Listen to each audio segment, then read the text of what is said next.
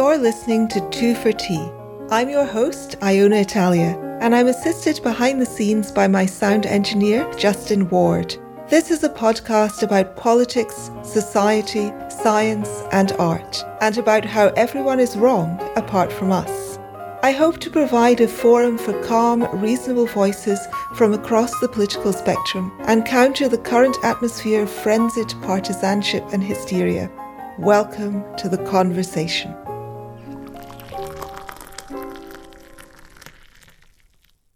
Hello everyone, my guest today is Rebecca Christiansen.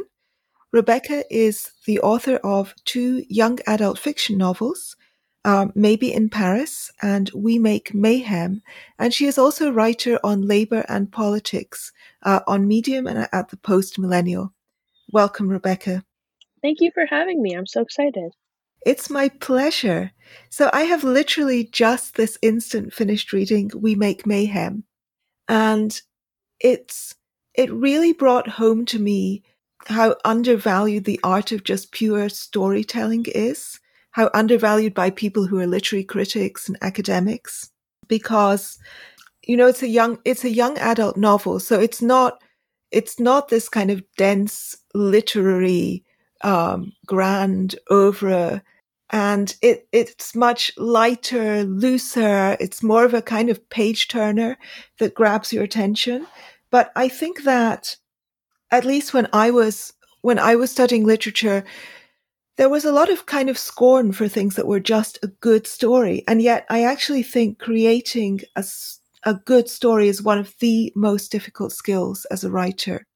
And this was just it was just a lovely story. It was the pacing, the plot. It was really enthrallingly written. And I was also just so heartened. You published it on Wattpad, and Yeah. I was so heartened to see the readers' comments, because readers can comment directly on the text there in Wattpad, and all your young readers were clearly completely gripped by the story and by the characters. It was just a joy to see. That must have been so exciting for you. Oh my gosh. Yeah. That has been by far the best part of experimenting on Wattpad. So my first novel was published traditionally by a publishing house in New York. And then I decided to kind of go off on my own and try this experiment with Wattpad.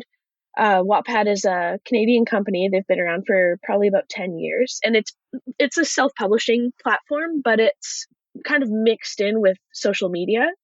And it's just this like absolutely wild experience to be able to communicate with readers that closely. Yeah, as you said, they can comment on the text, like on each line of the text, and often readers will comment like real-time reactions as they're reading. Like every line they'll pause and write a little comment or a reaction or an emoji, and it's absolutely wild. It's intense. Yeah, you get a real sense of it gave me the readers' reactions as we were going along gave me a real sense of how important the kind of twists and turns and pacing and things are in a Yeah.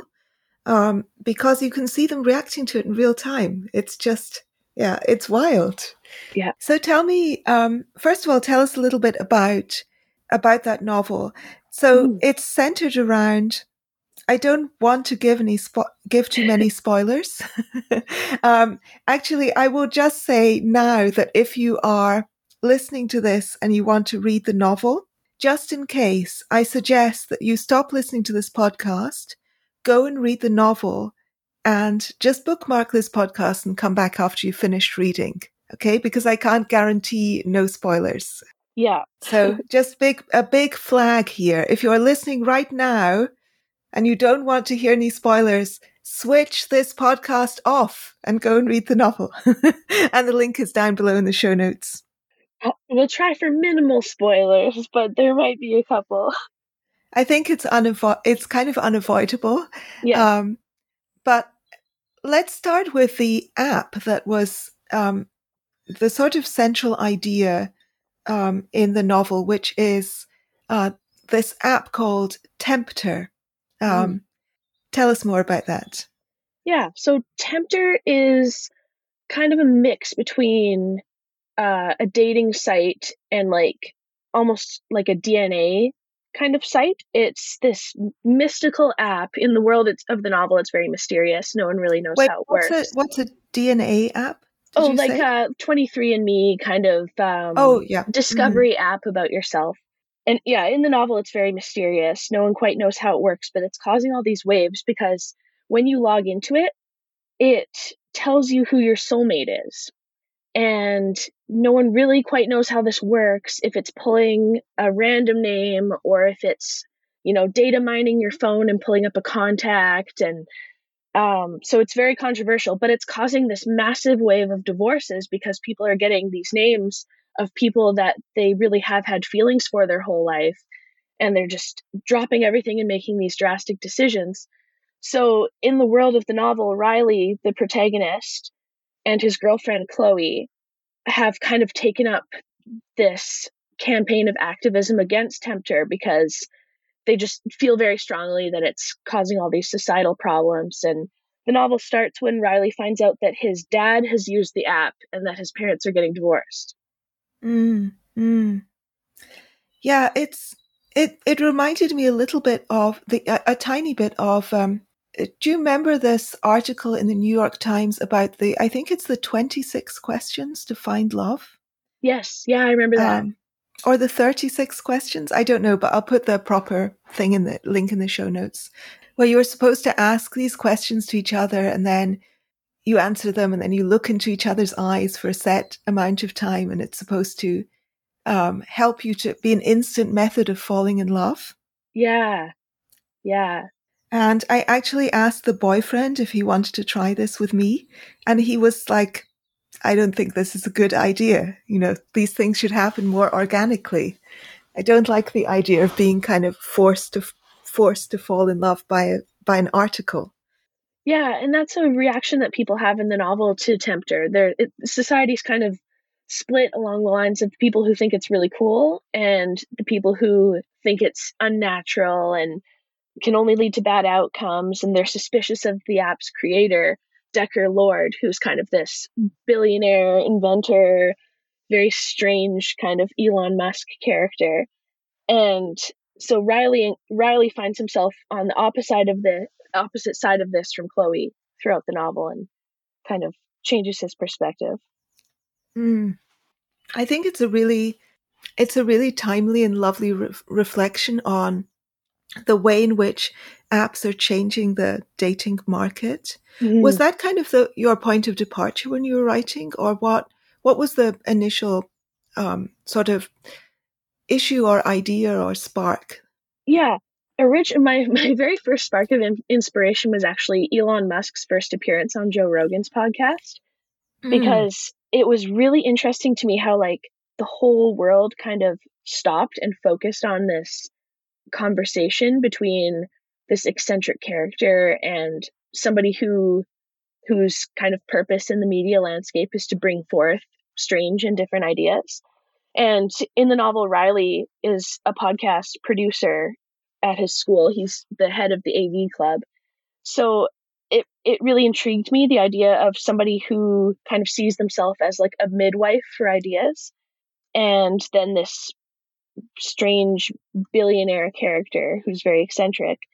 And then as I was writing, I wrote the novel specifically for Wattpad because my agent and I have had trouble selling another novel. So I wanted to kind of take my career into my own hands in a way. And I wanted to do something with the idea of soulmates because that's a very attractive idea to young readers. So I was motivated by the idea of like technology meshing with our actual lives. And I thought soulmates was a cool way to do that. Oh, absolutely. It was a fantastic idea. And I love the way the novel incorporates I don't want to give many spoilers, but kind of shifts genres as you're going along. Yes. Yeah. So it begins with this feeling of social critique, and then it becomes very James Bond-esque. Yeah. Yeah. It was fun. It was really fun to write in that way. I got to play around with a lot of different genres. And then it shifts into another genre, which I won't say because it will be really too much of a spoiler. But it does kind of slide very effortlessly between genres. And each time you did that, I went to look at the comments at the bottom Yeah. in the Wattpad. And every time you did that, it got a kind of ecstatic response from the young readers. It was like, this is the best thing I've ever read. Oh, wow, this novel is amazing. And all this stuff, which just kind of, I mean, I'm not even the author. And it warmed my heart to read it. So I don't know how you were able to even like deal with it emotionally. It's like Oh, too much. yeah. It's really, really intense. And it's funny coming from more of a traditional publishing background. Like my whole career has been geared toward, that big publishing contract, but you don't get the same reader interaction as you do on Wattpad. And that's been like really amazing. It's really motivating because Wattpad is actually kind of designed to be used as a platform where you're kind of writing as you publish. So, the idea is that you would write a chapter and then post it, and then write a chapter and post it. I may do that for my next Wattpad novel, but for this one, I wrote it all in one go and then posted it. I posted 3 chapters a week until it was finished. And I'm excited to kind of try the Wattpad method for writing on the fly because that would be really, really fun. I feel like you could gear your chapters to the response that way. Mm. I mean, it's a classic way of publishing novels. Mm-hmm. It's the way that many of those big, meaty 3-decker Victorian novels were published in installments, like Yeah, that's right. Dickens's novels and George Eliot's novels. And when Samuel Richardson was publishing his novels in the 18th century, Mm-hmm. he had a group of people who would meet at his house to read over the installments so far and give him kind of advice and ideas and discuss where they wanted the novel to go next. That's really neat. I think he always ignored their ideas and advice, of course, if they didn't fit what he wanted to do anyway. Yeah. And sometimes he warned them, you are not going to like this, but here it comes. And this is not a new idea, but it's just Yeah. the digital medium makes it more widely accessible. Yeah. Yeah, I really love it. It started out as just a fun experiment, but now I'm looking forward to doing a lot more of it in the future. How long have you been writing fiction? I wrote my first story when I was 6 years old, basically as soon as I could write. And then I kept going with it. I wrote my first completed novel when I was 13. And then I've just been doing it ever since. I'm going to be 30 this year, so 17 years of writing novels or so. Wow. Was there kind of a development from your first to your second published novel? Were there Yeah, things that you didn't do in the first novel that you were kind of hoping that you'd be able to do in this second one? Or was there a connection? Are there kind of themes that constantly run through your work? there are, but it's funny because the ones that I've published don't really show them. So there's a lot of deeper themes that work in a lot of what I haven't published. So it'll be interesting when one of those is released and I can see people's reaction to it. But my first novel was much more autobiographical. Maybe in Paris is about a girl who takes her autistic brother on a trip to Paris and the hijinks that ensue from that. But We Make Mayhem was a lot more just kind of random fun for me. It wasn't so much tied to my own experience. So it was nice to not have that kind of fraught emotional aspect on the writing side. Mm, mm. Yeah, it's kind of it's one of those rollicking, romping, traditional rompy kind of novels.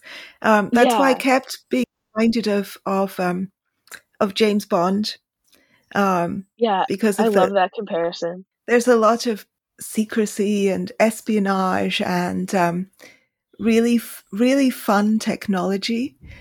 I think the things that I was thinking about as I was reading were, apart from James Bond, were also, I don't know if you have seen the miniseries Salvation, No. it's called. So the main character in that is also an Elon Musk like eccentric billionaire. Mm. There are various other plot similarities, which I don't want to go into too closely. And I think and the third thing was also Ian Banks's novel, The Business, which also has that same feeling. So that is an adult novel. And so it's framed a bit differently. Your novel has a kind of lighter touch. There are fewer kind of dense passages of description. It's really aimed very much at younger readers, and the Banks novel is aimed at older readers, but it has that same kind of just really enjoyable wish fulfillment. Like, wouldn't it be fun if the world was like X and Y, and we could sort of see that? It appeals to some very deep fantasies, at least of mine. I don't know about anyone else. Yeah, I always like when science fiction has kind of a playful element. The doom and gloom can be fun on its own, but I like a lighter, more optimistic view of technology and what it's bringing us. And there's definitely some darker aspects in We Make Mayhem, but I think it's more of a fun look at these things. I'd like to read a passage, actually. Sure. It was a bright morning in August when my parents told me they would be the fifth couple on our street to get a divorce that year. The kitchen was full of late summer sunshine. Dad had done all the cooking, as he always did on weekend mornings. Pancakes, bacon, eggs, and Vegemite for the toast, which only Dad would eat in tribute to his homeland. Usually Mom and I would make jokes about Australians as soon as Dad put the jar on the table. But this time he set it down in front of Mom, and she just stared it down. "Who died?" I joked, but she still didn't crack a smile. "No one died," she said. "Sit down, Riley. We have something to tell you." I sat down. Dad piled a couple pancakes onto her plate, but she acted like he didn't exist. "Before I say anything," Mom said, "I want you to remember that we love you very much." My syrupy mouthful turned to mush as I chewed. As soon as I realized what she was saying, I was gripped by the urge to vomit all over the table. "You're getting a divorce," I said. "Fuck. You're actually getting a divorce. Holy shit." Today of all days. The day I was leaving for San Francisco with my girlfriend Chloe to lead a march in defense of real love against the creator of the app that was destroying it. I couldn't get over the irony. Then I put two and two together. "Which one of you downloaded Tempter?" I asked. "Riley, sit down," Dad said.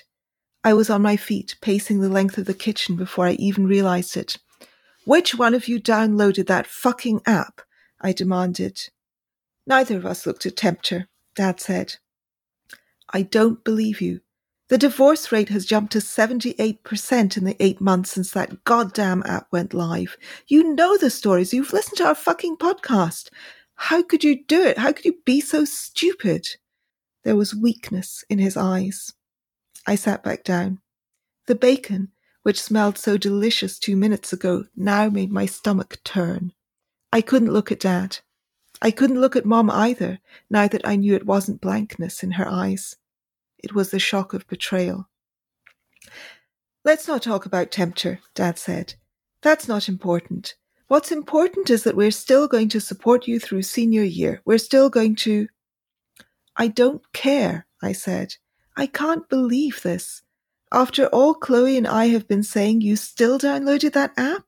Even knowing the effect it's having on marriages and relationships, you still thought it would be a good idea to let Decker Lord steal your data while giving you the name of your quote-unquote soulmate, as if that's not total bullshit." I got up from the table, my chair squealing against the old wood floor. I ignored Dad's calling my name as I pulled on my Converse high tops and stormed out to my car. It was unfair how beautiful the worst morning of my life was. The sun soaked everything, streaming down through the trees of Martha's Place, and it was only getting started. Our cul-de-sac at the bottom of the wealthiest neighbourhood in Canada, full of little old houses whose little old inhabitants bought them long enough ago that they can actually afford to live here. As I drove away, I peered through the foliage at each house whose owners were divorcing because one of them downloaded Tempter, an app that purported to tell users the name of their quote-unquote soulmate. Surprise, surprise. None of those soulmates turned out to be their spouse. The Wilsons hadn't yet figured out the details of their separation, but Mr. Jenkins, Mrs. Miller, and Mrs. Chen were now living alone in the houses they used to share with their spouses. Those houses looked lonely and sad, and so many old fixtures were gone. Mrs. Jenkins' purple Jeep was missing from their driveway. Mr. Chen's garden had grown over with weeds. Mr. Miller wasn't around to fix the broken drain pipe that splashed rainwater all over the side of what used to be his house. And now the siding was dingy and dirty. And now, since Mom had inherited the house from her parents, Dad would be missing too. I sped to Chloe's house far too early. Chloe was still in an 8:30 interview with a podcaster based in London, and we weren't leaving for San Fran until 3 o'clock. But I couldn't stay in my own house knowing what I knew now. I waved through the front window at her parents, who were enjoying their morning coffee like morally upstanding people. They were sitting at the table, chatting, sipping coffee, laughing, like my parents would probably never do again. I let myself into Chloe's room through her sliding glass door to the backyard. She sat at her desk, headphones on. She gave me a quick smile. Chloe said into her microphone. I agree. We just don't know enough about Decker Lord to trust him. There's no transparency with any of his companies, not Tempter, not Edison Motor Company, nothing. That's my fundamental issue with him. He hasn't proved himself to be very trustworthy. On her screen, the interviewer was talking with his hands. Chloe watched him sympathetically, nodding every few seconds. A line formed between her eyebrows. I loved watching her in interview mode, but hearing her talk about Decker Lord was almost too much. This fucking guy was taking over my life. Well, thank you for having me on, John, Chloe finally said. I really appreciate it. Okay, talk to you later. Bye. She pulled her massive headphones off her head, unplugged her microphone, and closed her laptop. Oh, finally. Sorry to keep you waiting. It's fine. I know I'm early. I pulled her down onto the love seat. How'd the interview go? Good. Aside from the fact that the guy's been researching Decker Lord for 3 years and still knows almost nothing about him, she groaned. Sometimes I don't even think Lord is a real person. He isn't. He's a demon. Chloe laughed. Sounds like something I would say. That could have been the perfect entry point. I didn't usually join in the name-calling of Decker Lord, so it would be the perfect time to tell her, hey, yeah, so my dumbass father did this dumbass thing and looked at the fucking app like a total dumbass, and now my mom is divorcing him. I didn't want to think about Tempter any more than I had to. I was sick of it. But we were leaving on a whirlwind trip to San Francisco to protest Tempter that night. If I was tired of Tempter now... But hey, Chloe said, tomorrow he's going down, right? I forced a smile, but soon it became real. She was right. I was going to get my revenge. As soon as we landed, we were going to record a show with legendary podcaster James Roth, my hero. Tomorrow we were leading a protest march to Tempter's headquarters. We were taking real action. Tomorrow, Decker Lord would meet his match. It's just kind of an object lesson in how to write a good opening chapter. Thank you. Hearing it back, I like it too. I think it's fun to hear one's work read by somebody else. So yeah. I was happy to do that for you. And so I'm looking at it in the Wattpad, and there are comments in the margin, and they start right from the very first sentence. Mm-hmm. So this just beautifully, classically oxymoronic sentence. You know, it was a bright morning in August when my parents told me they would be divorcing. And there are already 9 comments, and you can click on in the margin. That's after one sentence. Whoops. Oh yeah, it's actually other people who have, a couple of people are already saying that they are very excited. So one person says, I'm excited as fuck. And you've only written one sentence. It's kind of amazing to me. And it says, this first sentence in the description, along with the fact that it's BXB, so it's a gay romance. Yes. At the heart of it is a romance between two boys, two young men. I feel like I'm about to go on a fun ride. I have high hopes for this book. This story sounds incredible, and I will be sharing it if it lives up to the hype. So, it's just sort of extraordinary the speed with which they were pulled into this. Yeah. It's almost like it's what readers think when they are having a good reading experience. So it's amazing that you get to actually see it. When you read a great first sentence, you have that thought of like, oh yeah, I'm so excited, this is going to be great. But to actually get to see somebody write out their thoughts as they're reading, it's really awesome. And I gather on Wattpad, authors can respond to the comments. Yeah, it's kind of expected. In some ways, I find that I'll reply to the ones where they're directly complimenting me. In the epilogue, there's a lot of comments of people who've just finished it, and I'll always reply to those ones. But I like to take a hands-off approach in the actual story, just because it's theirs, it's for them. It's not really for me at that point. But Yeah. sometimes it's hard not to answer. It's absolutely a conversation between them, and many of the comments that I read were kind of relevant to their lives. They were saying things like, Yeah. when I have a boyfriend one day, I hope I have a boyfriend like this, and stuff like that. So cute. Really cute. Or like one passage that they often comment on is where Riley's art teacher is kind of giving a little speech, and there's people commenting about how they wish they had her for a teacher, or about how she reminds them of their favorite teacher, or telling little stories. It's so sweet. Yeah, it's got this kind of, that first chapter sets it in this sort of dystopian very near future. Yeah. So it's that sort of Black Mirror genre. And it's very vivid, this kind of portrayal of the neighborhood, which is in that kind of Black Mirror-esque sort of feel. It's the neighborhood that kind of neighborhood that we're all familiar with, a sort of suburban neighborhood, in this case in Vancouver. But I, of course, was imagining it being London suburbs. Yeah. And yet it's just slightly different behind the scenes because almost everybody has got divorced. That's just that kind of very slight shifting.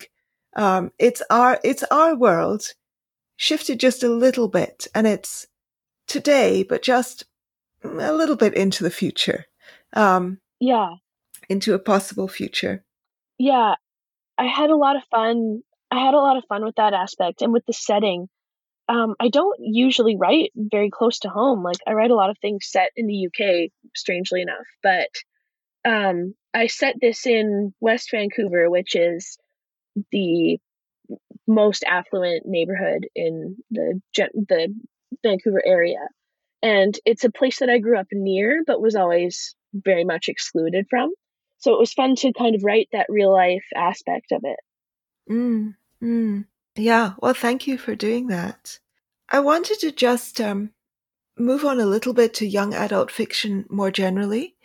Yeah. And I don't know how typical what I see happening reflected on storms on Twitter about young adult fiction is, but there seem to have been recently that I've noticed a lot of, I would call them panics.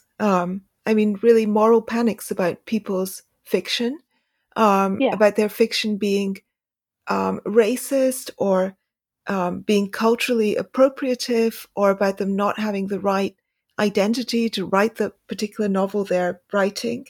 And sometimes the people making those arguments seem incredibly unsophisticated in their understanding of how fiction works. Yeah. I agree. Yeah. So I know you've said that you hate that. You hate that stuff. I really do hate it. Tell me more. Yeah. It's the classic case of kind of overcorrection, because it's very true that for a really long time, traditional publishing, like the New York based publishing world has been very exclusionary. And in the early days of young adult fiction, their idea of diversity was getting stories about different types of people, but the author base still remained very like straight and white and mostly female. And I really understand the frustration that causes when people are allowed to write stories about other groups, but the stories aren't from those other groups. So that happened for a really long time. And then there was kind of this harsh overcorrection in the past couple of years that it really went pretty crazy. And some of the individual cases are very, once you dig into them, you do realize that there's some element of almost neo-Puritanism. Like there's this belief that what's in a book has an outsized influence on the reader. Like one specific book I can remember is a book called The Black Witch by Laurie Forrest. And the premise of the book is that it's this kind of deeply bigoted magical world where different magical factions like elves and witches and goblins and stuff are at each other's throats all the time in wars and just have horrible bigoted views of each other. But there was this one review that went viral. It was about a 10,000 word review and picking apart how racist this book was, but all of the instances of racism were the characters that were portrayed as being wrong. So the views of these characters weren't being endorsed, but just them being voiced at all was seen as racist. And that was a really crazy example, but you do see these little panics over specific books. And I do think it's calming down a little bit, because one aspect of young adult fiction that's gone kind of crazy online is it's this descriptor called #OwnVoices. And what that was meant to mean was it was meant to be a label of books that are written about a character that is similar to the author. So, for example, a book with an autistic main character where the author is also autistic, so it has that element of authenticity, that was referred to as Own Voices. And it was just meant to be kind of something to guide readers toward a book that had that authentic perspective.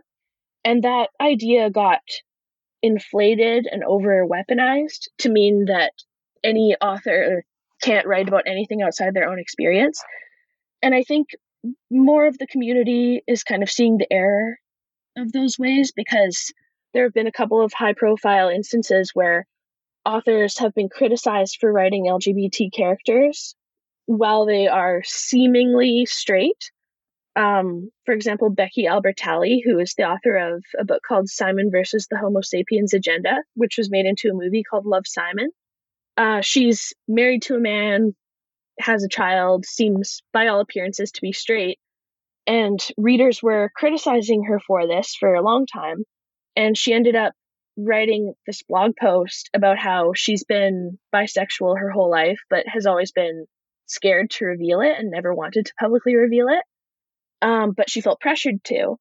And that has kind of spurred some introspection in the community and a different kind of view of author privacy.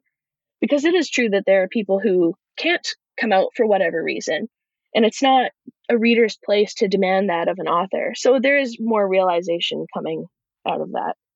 I mean, it seems to be there's a very basic misunderstanding also of what it means to write and what it means to read, because what it means to write is to imagine yourself, to imagine the world through the eyes of other characters, through the eyes of someone who is not you.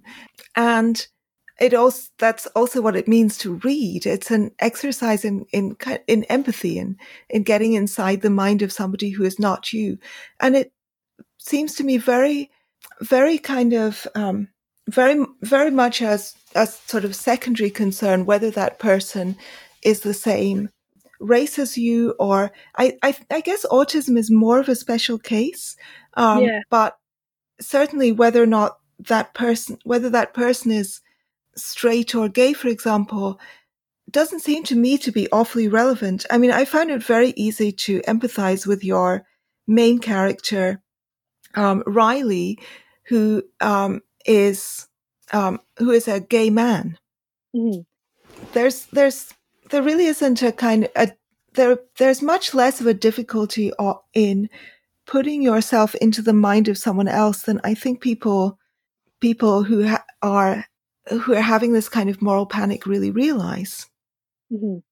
It's something we do when we read fiction. It's such a large leap of faith, but such an intuitive and sort of easy leap of faith with a good writer, Mm-hmm. that you find yourself thinking, feeling, empathizing as the characters do, or understanding them, or being immersed in their world.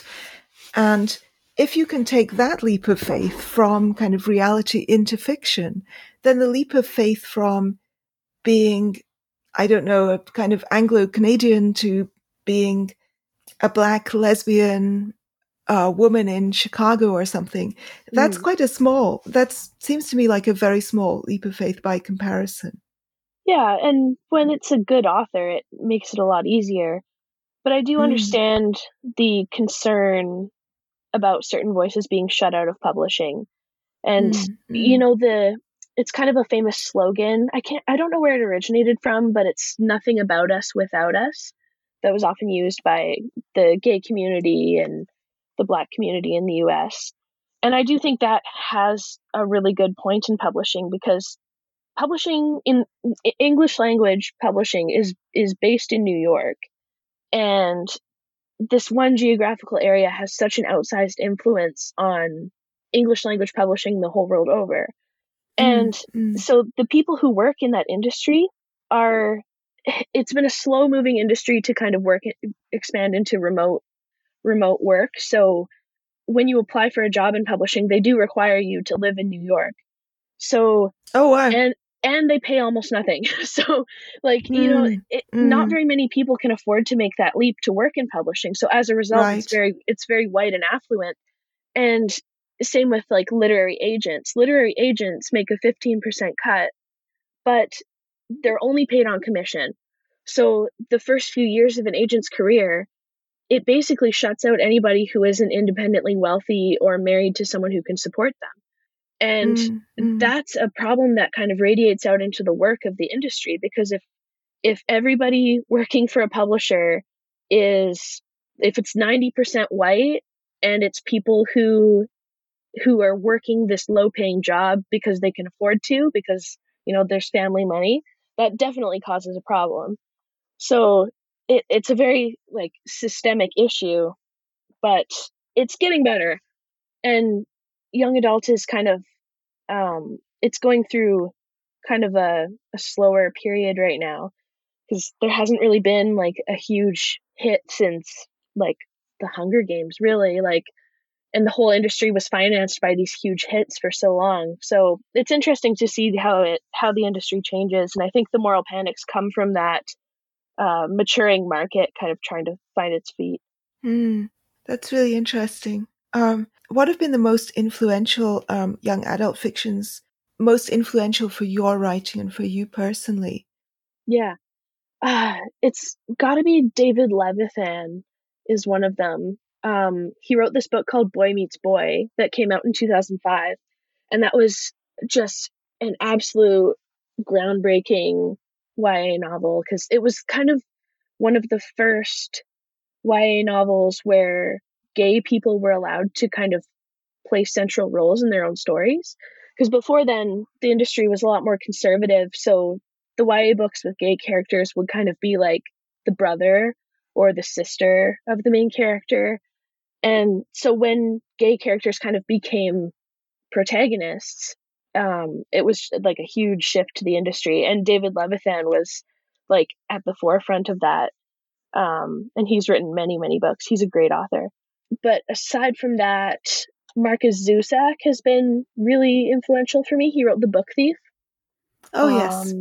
Yeah, that's an absolutely amazing book. That's one of the very few YA books that has crossed over to the adult market really well. And Mm, he has an mm. earlier book called I Am the Messenger that is just like one of my all time favorites. So yeah, those are two good ones. What do you look for in a young adult fiction? And how does it differ from adult fiction? Yeah, what I look for in a good read is doesn't differ so much between adult and YA. I love a good concept. When you Mm, have that hooky mm, concept, like it's referred to as high concept, I love that. And when the writing can back it up, that's even better. I do tend to prefer a good story over good writing, but obviously, like when the two can come in the same package, that's like the peak. Yeah, there are some differences though. It's not that adult novels can go places that YA novels can't. YA novels can run the gamut as far as subject matter and content, but yeah, they do have YA novels do have like a greater level of responsibility, I think. So I look for kind of responsible storytelling. mm. What do you mean And by that that? doesn't mean like I'm all for swear words and sex in YA novels. Like I'm not a prude at all. But I think I you have to noticed. yeah, but you have to treat your subject matter with care. So that's really, really important. And you have to recognize that young adult readers are going through like one of the most turbulent emotional periods in their lives. And because their lives have been short up to that point, everything feels like the end of the world. So I think it's important to put things in perspective for them and kind of create a large world for them to imagine themselves in. I think that's really important. Mm, mm, mm. I just wanted to ask you about your choice of protagonist, why you chose to write in the voice of a young gay man. It's funny. That's been my default um, character choice my almost my whole writing life since I was 13. Um, Mm, I do sometimes write female main characters, like maybe in Paris has a female main character, but it comes very easily to me, and I don't know why. Um, I think as a teenager, I don't know how much this has to do with it, but I was bullied a lot as a teenager by boys. And whenever girls kind of picked on by boys in school, it's always kind of passed off as, like, oh, he likes you. Or when I tell people that I was bullied by boys, they think it was like sexual harassment, but it wasn't. It was very physical and very harsh and not related to, it wasn't like sexual harassment or sexual bullying at all. So I was very scared of teenage boys when I was that age. So maybe now I kind of feel more secure and more safe in exploring that viewpoint.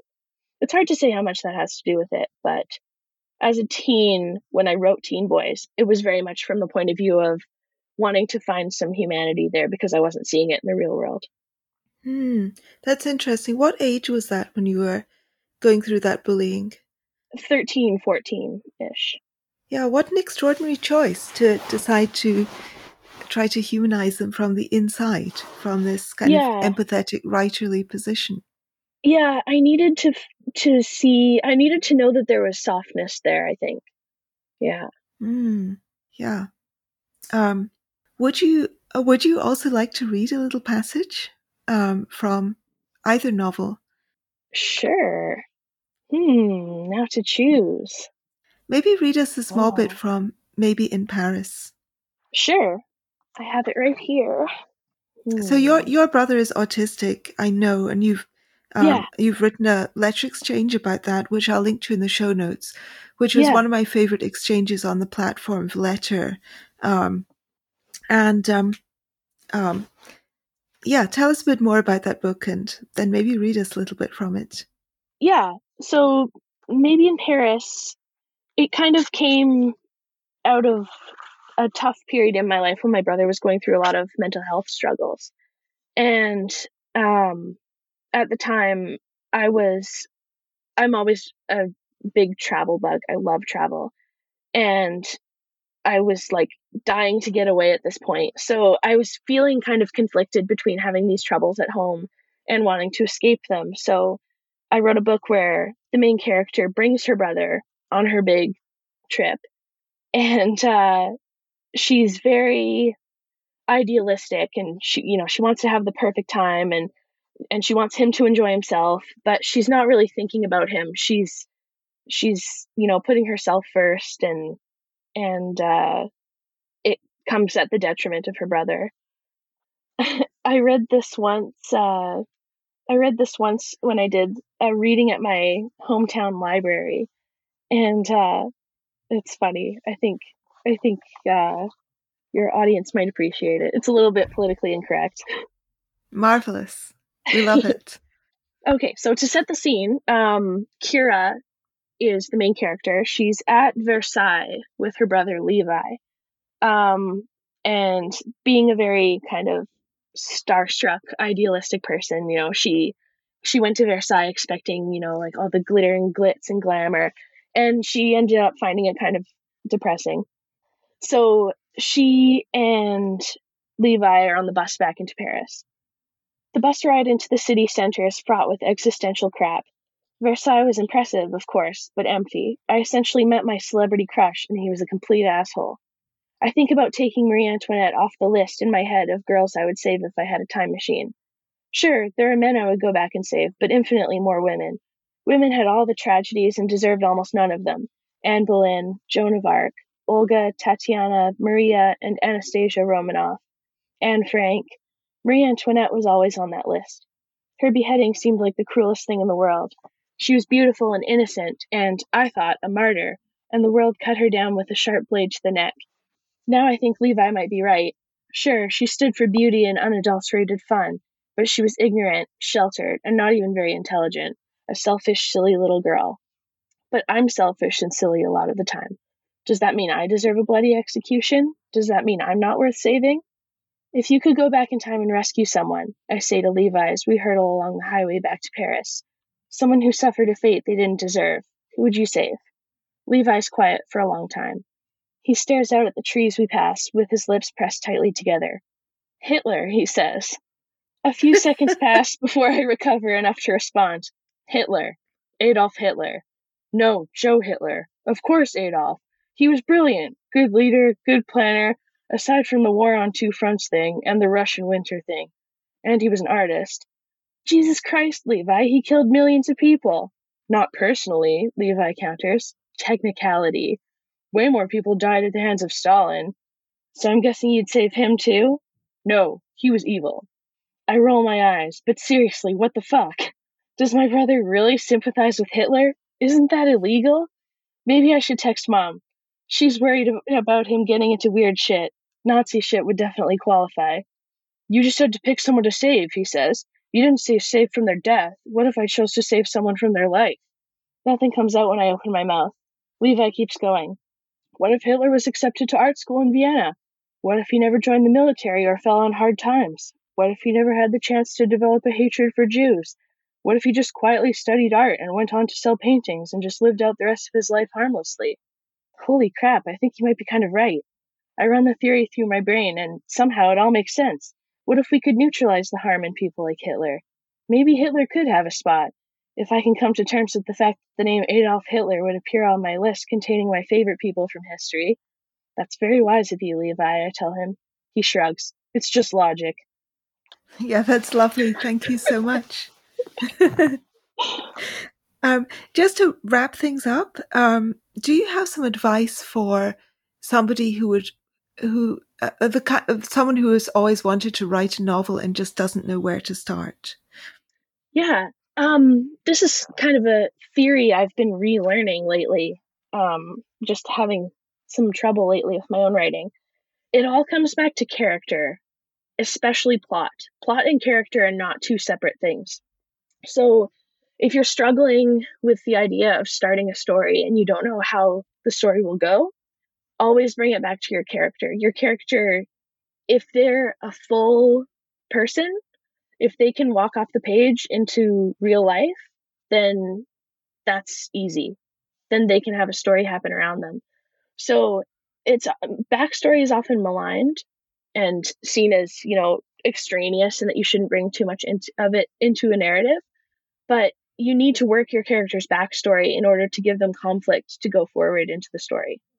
So that's what I would say. I would say start with your character, flesh them out fully, and maybe you don't use all of that backstory, but somewhere in that backstory, there's a problem that they need to solve, and then use that to build your story from there. Thank you. Is there anything that you've wanted to say that I haven't given you a chance to say? No, I don't think so. I think I've said my piece. It's been an absolute pleasure to have you on, Rebecca. Good luck with the next novel. Thank you. And I will be watching with great interest. And I plan to read maybe in Paris Now too. Awesome. Thank you so much. Thank you. Have a wonderful week, everyone.